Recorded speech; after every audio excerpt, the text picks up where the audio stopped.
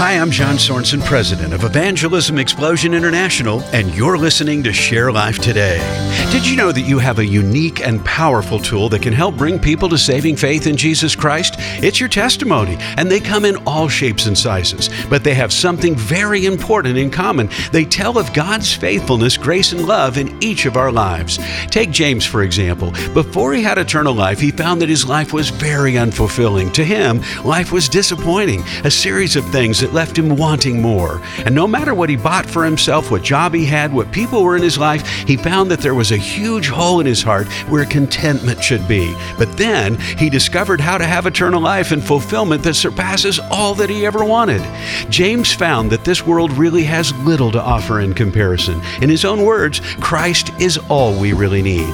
You can learn more about how to share your story at sharelife.today. That's sharelife.today.